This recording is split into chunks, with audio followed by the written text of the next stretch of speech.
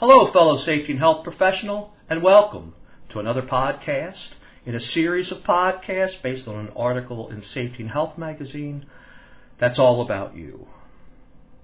Eeyore is a beloved donkey in Disney's Winnie the Pooh animated series. I love the guy. He's perpetually miserable with a markedly negative attitude. During the end of one episode, he says, "Nothing to do and no hope of things getting better. Sounds like Saturday night at my house." Though his downcast demeanor was endearing on screen, like I said, I really liked the guy, and all the other characters felt affection for Eeyore, in the real world, he would have been a depressing person. We've all known or worked with an Eeyore. I know I have. Let's call him Edward. He was a fellow safety and health trainer whom I worked with for nearly 3 years.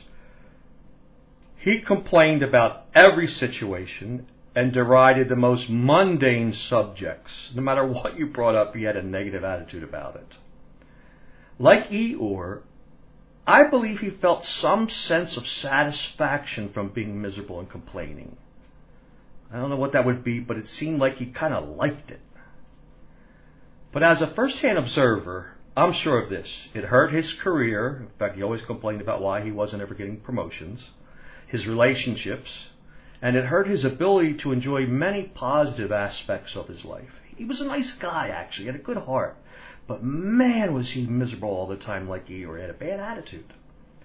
And your attitude matters. That's because it determines the way you address or feel about something, which in turn will directly affect your behavior. For example, if you have a negative attitude about exercising, you don't like it, you don't think it's good, you don't think it's worth the effort, it's very less likely you will work out than if you have a positive one. And your attitude also affects your judgment. Going into a meeting with a negative attitude about something can give you a strong confirmation bias, one that spurs you to be unreasonable and argumentative and not listen to the facts even. If you have a bad attitude about something, I think this is something, an OSHA thing we're doing we shouldn't do, then you're not going to react reasonably. And your general attitude about life can tarnish or brighten your day-to-day experience. Here's some tips on how to improve your attitude that I've found to be helpful for me. Social scientists and researchers have discovered that all of us have an emotional baseline. In other words, you're typically this happy or this miserable to a certain degree naturally. Genetics, perhaps your environment when you grew up. And some people have a happier attitude than others. Our environment and habits can change that and move our baseline up or down. So if you were, I would say typically the natural thing is for you not to be that happy to have a miserable attitude. You can change that, and vice versa. If you have a happy attitude, you can have it go down or even up higher. Now, one powerful environmental contributor to your mindset is the people you interact with regularly. If they are cheerful, you're more likely to be cheerful. If they're miserable, it will push you to feel the same. Because who we hang out with has a strong influence on our attitude, as harsh as it may sound, avoiding Eeyores when we can is a wise and ancient advice. I've met people who were downers that if I went someplace and they were there, I wouldn't avoid them in a dramatic way, but I would not go over and have many conversations with them, even at work. That's also why having a mentor you interact with regularly can help you grow in your career as a safety and health pro and in developing your overall character. You might have a mentor, and sometimes books can be your mentors. I have my mentor, Al. I've known him for a long time. He's a friend, and he still helps me improve in a wide variety of ways, and because I'm interacting with somebody who has a positive attitude and is helpful. Here's another way to improve your attitude. It has to do with deliberate thoughts. Now, we have 3 kinds of thoughts. One is random thoughts that appear for no apparent reason. They just pop into your head. In fact, I think they are the most common ones.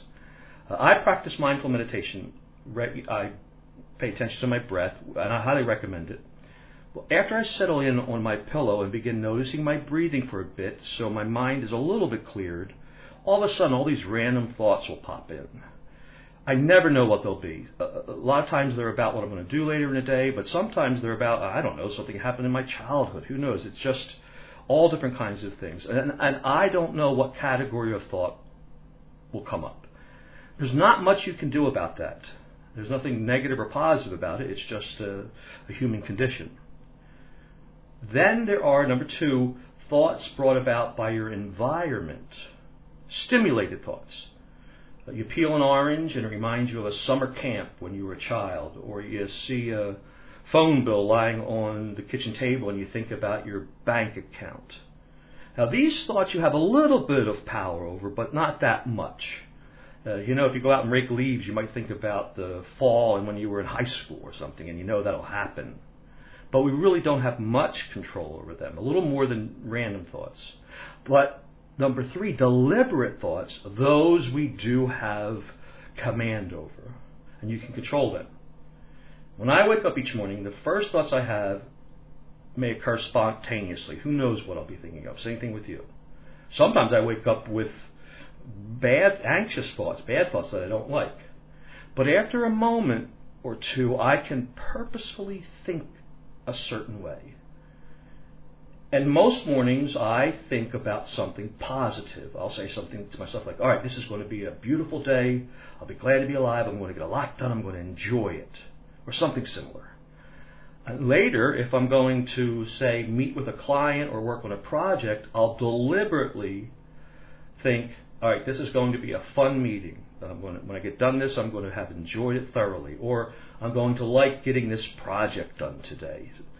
You can always do those type of positive thoughts. It doesn't mean the thing will turn out that way. It just means your attitude toward it will be boosted. So you can do the same, of course. Let's say before making a work site inspection, tell yourself, I'm going to enjoy this and we'll have a good time with the crew. Then, instead of showing up with an Eeyore demeanor, you'll show up with a bright attitude.